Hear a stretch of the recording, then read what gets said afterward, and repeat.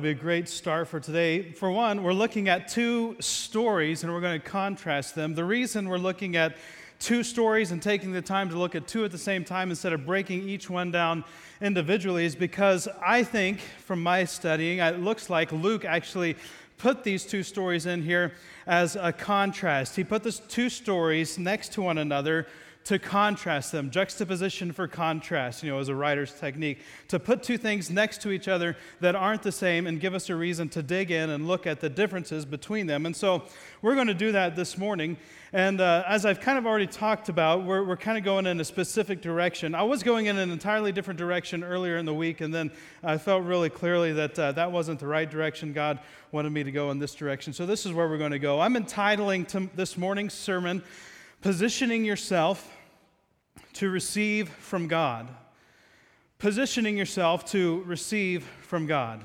We've already talked about not responding the way that you wish you had. And I know I've had plenty of times in my life where I responded without thinking, where I put my foot in my mouth, where I said something that I wish I had not have said, and I still said it anyway, and there are things now that I regret saying that I shouldn't have said. And so I know that that's kind of our human condition, right? That we have a tendency to sometimes speak before we think about the words that we say. And you might be asking yourself, well, what happened in this passage that is worthy of that foot in your mouth kind of a thinking? What is the phrase in this passage that you're talking about that is somebody putting their foot in their mouth? And that's a good question. We'll get to that in just a minute. But first, I want to make some contrast. I want to kind of lay out the contrast to start painting the picture of why this is significant in the way that it is. The first contrast I want to point out is the status, what I'm calling the status contract. If anyone had, earned the right to receive a message from God and have, a supernatural experience with the angel, you would think it would be Zechariah. How do I get to that? Well, we look at his description here in verse 5 and 6. We see a little bit about who Zechariah and Elizabeth are. Verse 5 says, "In the time of Herod, king of Judea, there was a priest named Zechariah." So who was Zechariah? He was a priest, and he belonged to the priestly division of Abijah.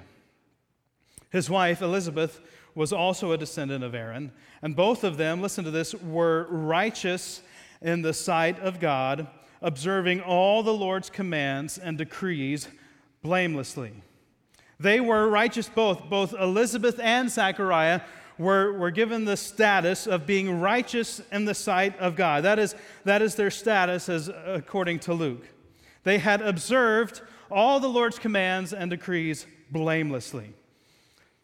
But they hadn't had any kids. And a lot of times, especially in this culture, if you hadn't had any kids, it would be seen as a judgment from God. And a lot of people might be assuming the reason that they were being judged by God was because, if you don't have kids, they think, well, you must have some sin in your life that God is judging you for. And so because you have this sin, you're not having kids. But Luke is making it clear that's not the reason they didn't have kids. There's a greater purpose at play. They were both righteous in the sight of God. Not in the sight of man, but in the sight of God. And they were known for observing all the Lord's commands and decrees. So certainly they had earned this right. They had earned the position of being able to stand in the presence of this angel. But let's look at Mary. Who was Mary? What do we know about Mary from what Luke shares with us? Let's go to verse 27. Mary this is her status. This is the explanation that's given to Mary. Mary was a virgin pledged to be married to a man named Joseph, a descendant of David. The virgin's name was Mary. That's what we know about Mary. It doesn't say in Luke's description. We get more from the angel about this, but not a whole lot. Luke just saying her name was Mary, essentially. Her marital status and her name. Oh, but she's a descendant of David. That's important. We'll get to that later. But it's nothing like we heard from Zechariah and Elizabeth, right? They were righteous in the sight of God. They had observed all the Lord's commands and decrees blamelessly. And you would think based on the outcome of what happened, the story is that Zachariah and Elizabeth, they give birth to John the Baptist, but Mary gives birth to Jesus. You would think, well, who should be the one that's giving birth to Jesus here in this situation? We might think, well, why did God choose Mary over Zachariah? That's a good question. Because we don't really have a statement of her righteousness. At least not from Luke. The angel says in his discussion with her, says, you are highly favored, so you have found favor with God. It doesn't say why. It doesn't say you are highly favored because you are extremely righteous and you observe all the Lord's commands. It just says you are highly favored. Why would Mary be highly favored? I have some thoughts on that. This is some of my conjecture. I think some of this we could back up from Scripture and other places, but first, my first explanation is there are times when God does things and He has reasons that we may never understand and we shouldn't question Him. That's my first answer. I know you're really excited about this. Like, that's really deep. Thank you for sharing that with me. I've been waiting for that for weeks and weeks. God has reasons for doing the things that He does, and sometimes we should just not question God. We should just trust Him. And in fact, I think we can make that case from this story in just a minute. But look at our lives, right? We have a tendency when something great happens to take credit for God's work. We kind of have a tendency to say, well, this was, put myself in Zechariah's shoes. Well, why was I chosen? Why was I chosen to be the father of John the Baptist, the promised one who was to come to prepare the way for the Messiah? I was chosen because as the angel said, or I have observed all the Lord's commands. I have lived blamelessly. I have done these things that deserve to be chosen for such a thing, right? We have this tendency to puff ourselves up and take credit for what God has done, when really the truth of the matter is God has reasons for why He's doing something that we may never understand, and we should not question, and we should respond in a specific way. We should not respond by taking credit for God's work. And in fact, could it be maybe that's one of the reasons that Zechariah was silenced? I don't know that for sure. That's my own conjecture. But maybe Zechariah would have been saying those kinds of things that made it sound like he had done something to be chosen. But what was it that made Mary highly favored? What was it about her? What did she do? What gave her this clout to be chosen? Was it something she had done? And if it was, what about Zechariah? He'd probably done good stuff too, right? Was Mary highly favored because of the good stuff she had done? Or was Mary highly favored because God chose her?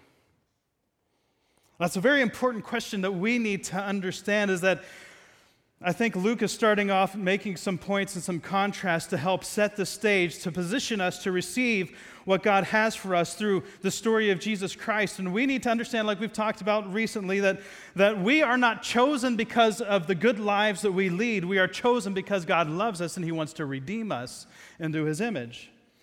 And I think that's a very important contrast that needs to be drawn out of this first thing, is that Mary wasn't chosen because she had performed at a certain function. In fact, she wasn't the one who would be able to even claim that. She was chosen because God favored her. Why did God favor her? Well, God has reasons that we may never understand, and we should not question Him. That's my answer to that question. So that's the status contrast. The second contrast, this is a very important one. We have to go just a little bit outside of our passage to get the fullness of this, but this is what I'm calling the belief-unbelief contrast. The belief-unbelief contrast. Let's go to verse 18, Luke chapter 1, verse 18 through 20. This is Zechariah's response to what the angel had said. Zechariah asked the angel, "How can I be sure of this? I'm an old man and my wife is well along in years." Now, we should stop and explain that a little bit. Zechariah and his wife Elizabeth, as we learned from the passage, had been wanting to have kids. And as Elizabeth's response tells us, they had been desiring this for a long time. And now they're well along in years, which is a phrase that is used other places in the Bible to describe people who are way too old to have kids.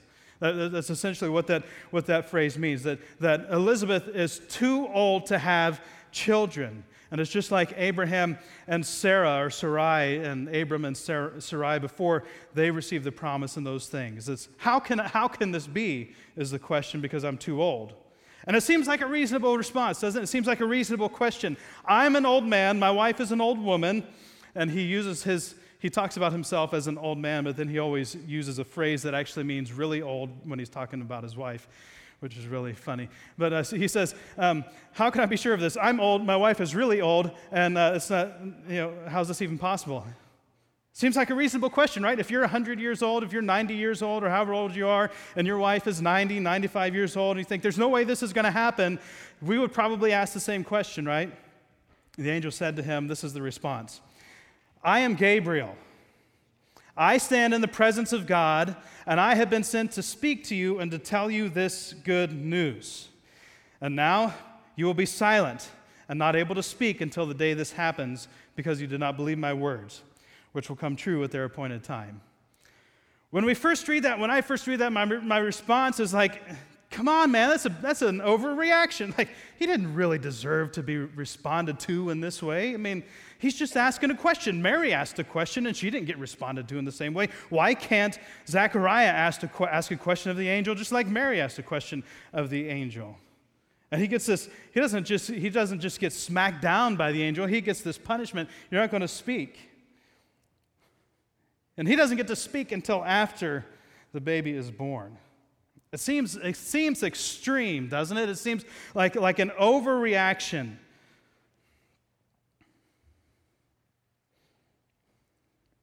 But remember, as we're investigating Jesus through this book, everything in here is here for a reason. There must be a reason that this is a part of the story that Luke wanted to share when he's telling us about Jesus.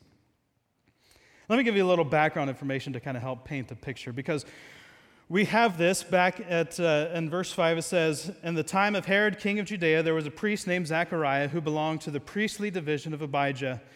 His wife, Elizabeth, was also a descendant of Aaron. Both of them were righteous in the sight of God. Verse 8, once when Zechariah, his division, was on duty and he was serving as a priest before God, he was chosen by lot, according to the custom of the priesthood, to go into the temple of the Lord and burn incense. First, here's a hint. If an angel appears to you with a message from God, you should just listen and not question. I think that's a good starting point.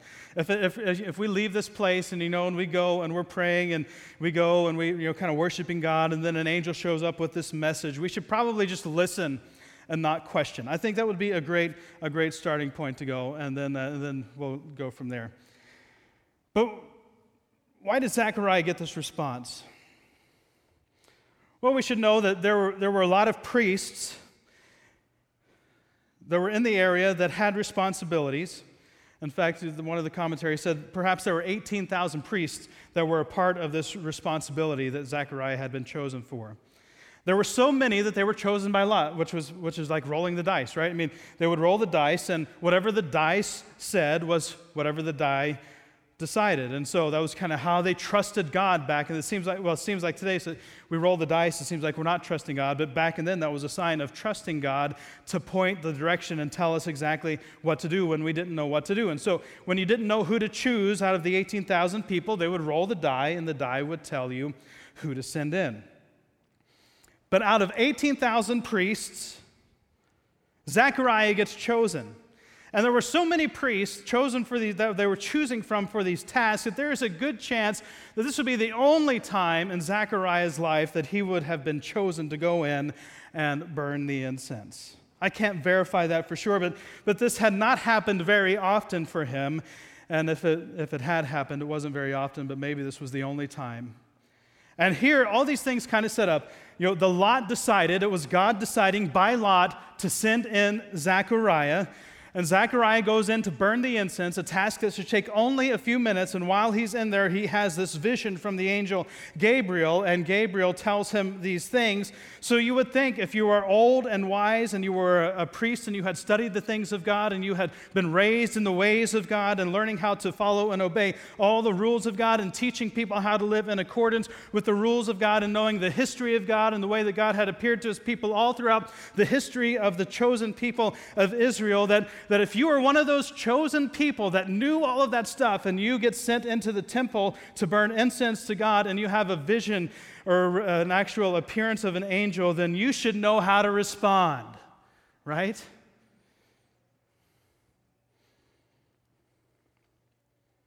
Zechariah should have known better, is essentially my point. I understand the question, but sometimes maybe do we get a little too educated? Do we get a little too learned? Where now we all of a sudden know more, we know better than God. Do we get to a point where we know so much that we know exactly how God would work, and there's no room for God to work in ways that He decides to work because we have limited Him to work within the confines of our understanding of how He should work? And when God does not work in the way that we expect Him to work because we know so much about God, then we respond like Zechariah responded, which was with doubt. How do I know it was doubt? Based on his questions. Because he's just asking questions like Mary was asking questions, right? I don't necessarily know that it was doubt based on his question, but I know that it was unbelief because of how the angel responded to his question. Zechariah just said, "How can I be sure of this? I'm an old man, and my wife is well along in years." And the angel said, "I'm Gabriel. I stand in the presence of God, and I've been sent to speak to you and to tell you this good news. And now you will be silent and not able to speak until the day this happens, because you did not believe my words." In other words, Gabriel is, shh, you didn't believe. Zechariah is quiet until John is born. But what about Mary? Mary asked questions. What makes Mary's questions different? I think it's the position that she's asking them from. So you have to go outside the text to learn about Mary's response. We actually learn from Elizabeth when she said of Mary in verse 45, she said, she's talking about Mary. She says, "Blessed," listen, "is she who has believed that the Lord would fulfill his promises to her." The angel said of Zechariah, "You didn't believe." Elizabeth is saying, "Blessed is she who has believed that the Lord would fulfill his promises to her." See, Mary didn't have the religious training that Zechariah did. She didn't have the foundation that Zechariah did. She didn't even have the life experience that Zechariah did, because our best estimates is that she was only 13 to 15 years old. Maybe 15 is even too old for how old she was. She didn't have the life experience. She didn't have the religious training. She wasn't married, so she didn't know the wisdom that comes with being married. And she had done nothing on her own to deserve being chosen. But still, she believed. See, our mind would tell us, logic and reason would tell us that of these two, who should be the one that gets the better promise? We would put Zechariah up on the ladder, but really it was Mary who has the more honored response. Why? Why Mary? Why is Mary the example for us in this passage? Brings us to the third contrast I want to make, which I'm calling the humility contrast. The humility contrast. See, Zechariah's question, "How can I be sure of this? I'm an old man and my wife is well along in years," is coming from a position of pride. How can you say that? Well, first, when we doubt, which, let me say, first one, if you have doubts, if you have things that just don't make sense to you, you don't need to feel any judgment about that here. I've had doubts. I've had things that don't make sense to me, and I've always known that I can come to God, and you can bring those doubts to God, and you can say, I'm trying to believe you. I'm trying to trust you. This just doesn't make sense to me. Help me understand it. But when we, like Zechariah, make a definitive statement, what we're saying is, I have a position of superiority over God. When God says something to us, when His word comes to us, His perfect word comes to us, and we say, I just don't believe it. I don't think that can possibly be true. We're saying, I know better than you. And let me just say, we never, ever, just like Brian in the beginning, we didn't have enough evers memorized. We never know better than God. We think we do. We think we do because we're in it and we're living in the day in and day out of it, so we think we know better than God, but God knows everything and knows your life, your situation, your past, your present, and your future better than you know it right now. We should always trust God. Doubt assumes a position of superiority, and when God says something to you, we should not respond with unbelief. What should our response be? Our response should be that of Mary, who said in verse 38, I am the Lord's servant. Mary answered, may your word to me be fulfilled. See, doubt assumes a position of superiority where faith humbles ourselves before God. You hear that word humility, it should kind of pop up in your mind because that's kind of a big part of who we are as a church, to do justice, love mercy, and walk humbly with our God. That's actually a verse in the Old Testament that Zechariah should have known, that he should be living a life that does justice and loves mercy, and his position should be that of humility, walking humbly with God, and that should be our response. We should walk humbly with God because He has perspective over all of this that we can't possibly understand. And when He says to do something or to believe something or to take something or to know something, our response should be, I am your servant. May your word be fulfilled in me. I'm your servant. Let your word come true in the way that I live out my life. I am your servant. Live through me the way you want to live. It should never be, are you sure? See, doubt is making yourself superior to God, where faith is agreeing with God. Faith is agreeing with God when He says something.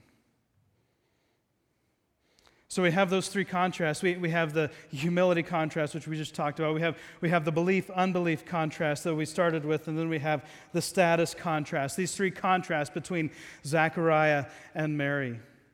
And remember, we're investigating Jesus, so we have to have out the magnifying glass, and we're looking through here carefully. Why is this in here? And we have to understand that everything Luke put in, he put in by choice. It's in here on purpose. He wasn't embellishing or trying to meet a word count for his author. He chose carefully what needed to be said. So what is in here on purpose. And also, I think we can deduce, because of what we know of Luke, that the order that he put things in is also intentional.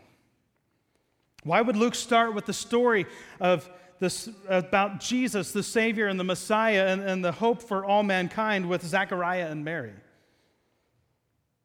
Like we can certainly understand, well, he's just starting where the story begins. You know, Zechariah got this word and Mary got this word, and then all these things were fulfilled and it all started. But I think there's more to it than that.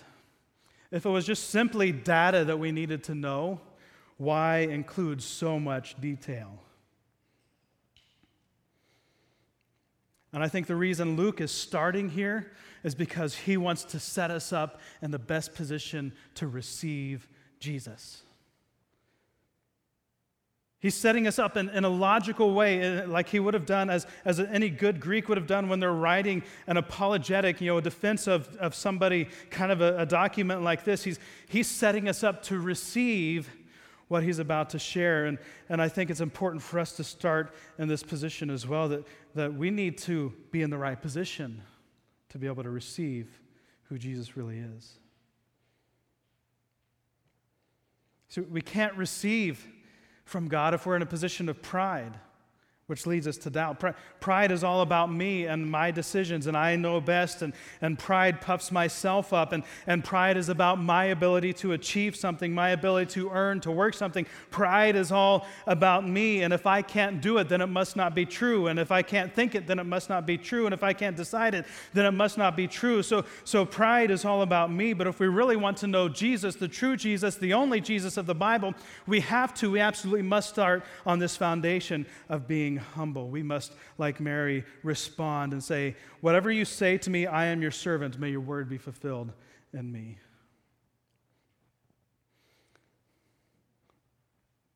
And what is the promise of that? The promise of this is truly astounding. And we see evidence of it even in these verses. Luke 1:37 says, for no word from God will ever fail. God's words will never fail.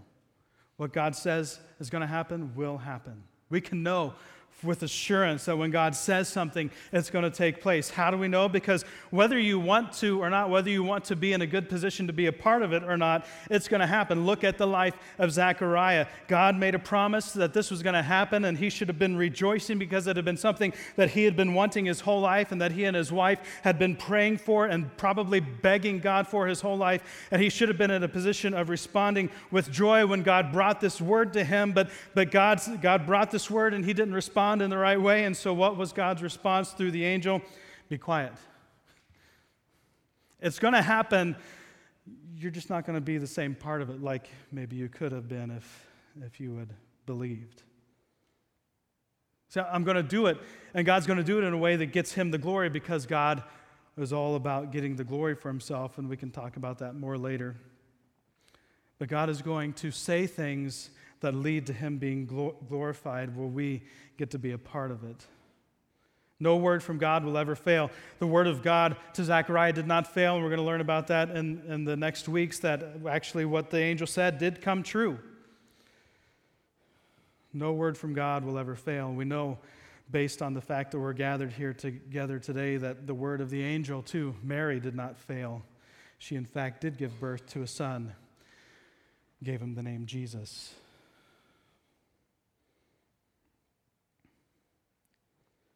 No word from God will ever fail. Don't you want to be on the right side of that truth? Don't you want to be on the right side of that truth where God sends his word and I'm going to respond in a humble, humility-minded kind of a way so that I can be a part of what God wants to do? I'm not going to respond in pride and arrogance and be ignored and kind of kicked to the curb because I didn't respond. I want to be responding on the right side of that. I want to respond the same way Mary responded. I want to respond by saying, I am the Lord's servant. God's going to accomplish his purposes. He has a plan that he is moving and working to accomplish right now at this very moment. The question for us is, what state will we be in when he does it? What state will each of us be in when God has something he wants to accomplish? Will we be in a position where we can actually join him in his work, or will we be in a position of pride and doubt?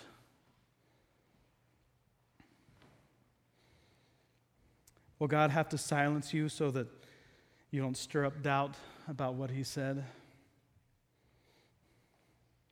Or will you, like Mary, be able to sing praises and share with others who have heard from God because you humbly received what he wanted to hear? This is all my kind of reading into the text and trying to get into the mind of Luke, but I think if Zechariah had it to do over again, he'd respond differently.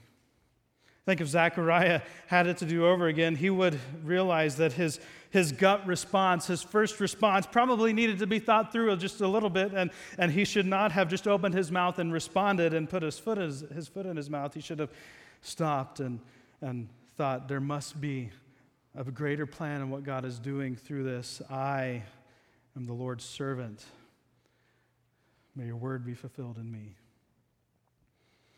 My question for all of us, whether you've been in the church and you've been following Jesus for your whole life, or if you're here today and you don't know if you believe in Jesus and you're not sure whether he's the real deal and you can actually trust him, I want to ask, are you positioned to be able to receive from God? Are you in the right position so that you can receive? Or are you still in this position of pride and saying, you know what, that can't be right. That can't be how things actually work. I can't see how all of it comes together, so it must not be true. Are we sitting in a position that actually puts us in superiority over God and saying, no, you cannot be who you say you are because I don't see it how you see it? Or are we saying, you know what, I want to be in a humble position. I don't see the ins and outs of it. I can't see down the road how this is going to play out. I don't know all the details, but I want to receive what you have for me. So I'm going to humble myself and say, you are God and I am not. You know things that I don't know. I just want to receive what you have for me. Have you positioned yourself to receive from God? Or maybe when God speaks to you like he may be speaking to you even in this very moment, do you keep putting your foot in your mouth and responding in the wrong way?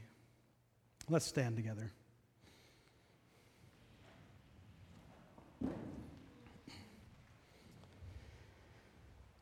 Worship team is going to come up and lead us in a song. As we sing the song, we invite you to come forward and get the elements for communion. We'll take communion together after this song. But before we do that, I just want to give you a chance to respond. And so I'm going to ask you to bow your head and close your eyes, if you will. Everyone, bow your heads and close your eyes. Nobody looking around.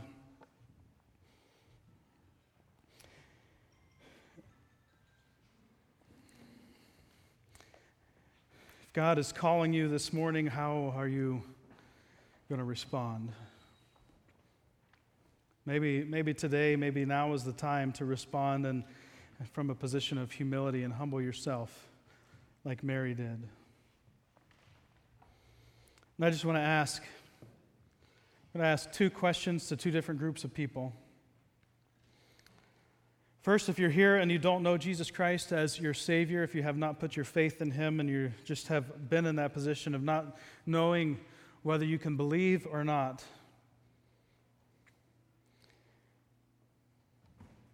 but after listening to God's Word today, not my words, but God's Word, and as the Holy Spirit has been here and He's been working to open the eyes of our hearts to be able to receive this truth, God's truth, maybe God has been working in your heart today and you're ready to respond and say, you know what, I've been in a position of pride for too long. I've been saying what I think needs to be said for too long, and I'm ready to come to God from a position of humility, and I want to humble myself before the Lord, and I want to say, I am the Lord's servant, and I want His word to be fulfilled in me. I'm ready right now this morning to stop trying so hard to earn my position, to stop trying so hard to achieve my status before God. I'm ready this morning to stop trying to work it all out on my own, and even though I don't know all the ins and outs of how God wants to do this, even though I don't know all the ins and outs of how God is leading me to this decision, and I can't see the whole picture, all I know is that I want to agree with God today. I don't want to disagree with Him any longer. I want to position myself to receive from God. If that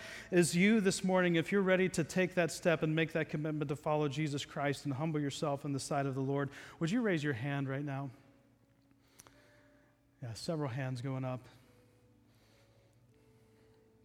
I want to pray for you.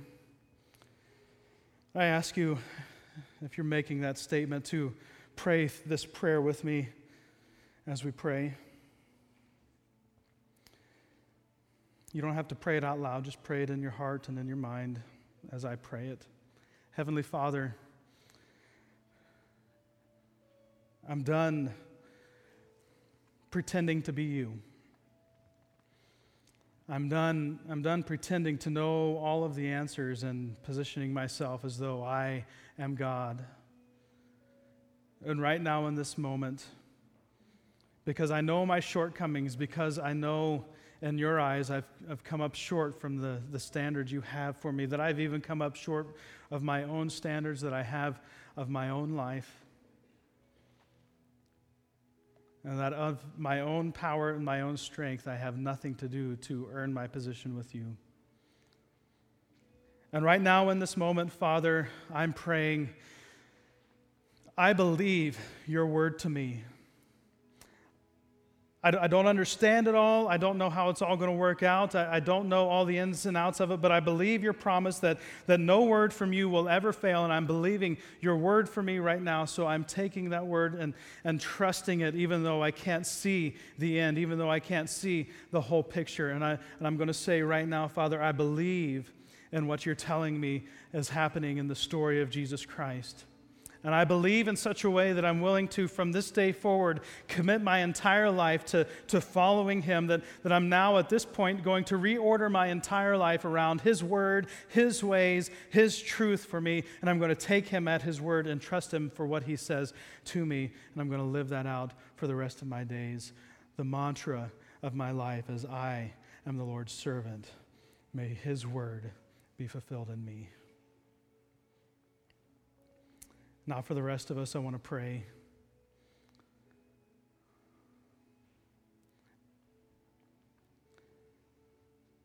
We can get in a position where we think we know thoroughly the ins and outs of how God works and what God does and what God says, and that's good to know and to know more and to gain more and more knowledge of who God is. But have we allowed that knowledge to puff us up to a point where we no longer believe when he comes to us and tells us to do something?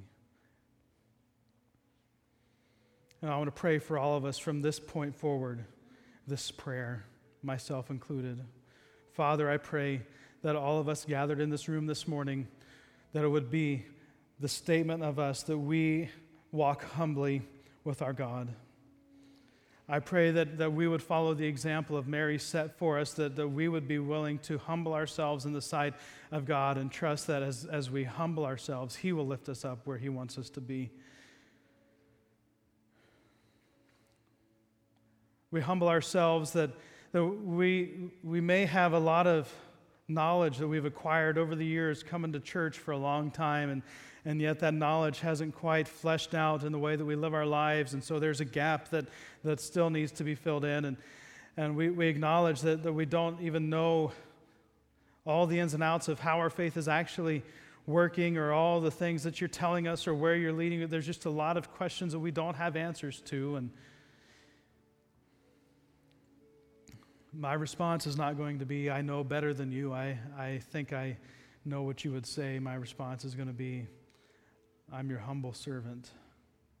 I will humble myself and I will do what you tell me to do. I will humble myself. I will say what you want me to say. I will humble myself. I will live how you want me to live. I will humble myself and I will be who you want me to be, because I trust that your ways are higher than my ways, that your plans are greater than my plans, that your perspective is higher than my perspective, and where you sit, you see so much more than I could ever understand or comprehend, and that you can see more for my life, and you have a better plan for my life, and you have more hope and potential and promise for my life than I could ever dream up for my own being. And I just want to, from this point forward, humbly walk with you and receive your truth, your love, your story for me. In Jesus' name. Amen.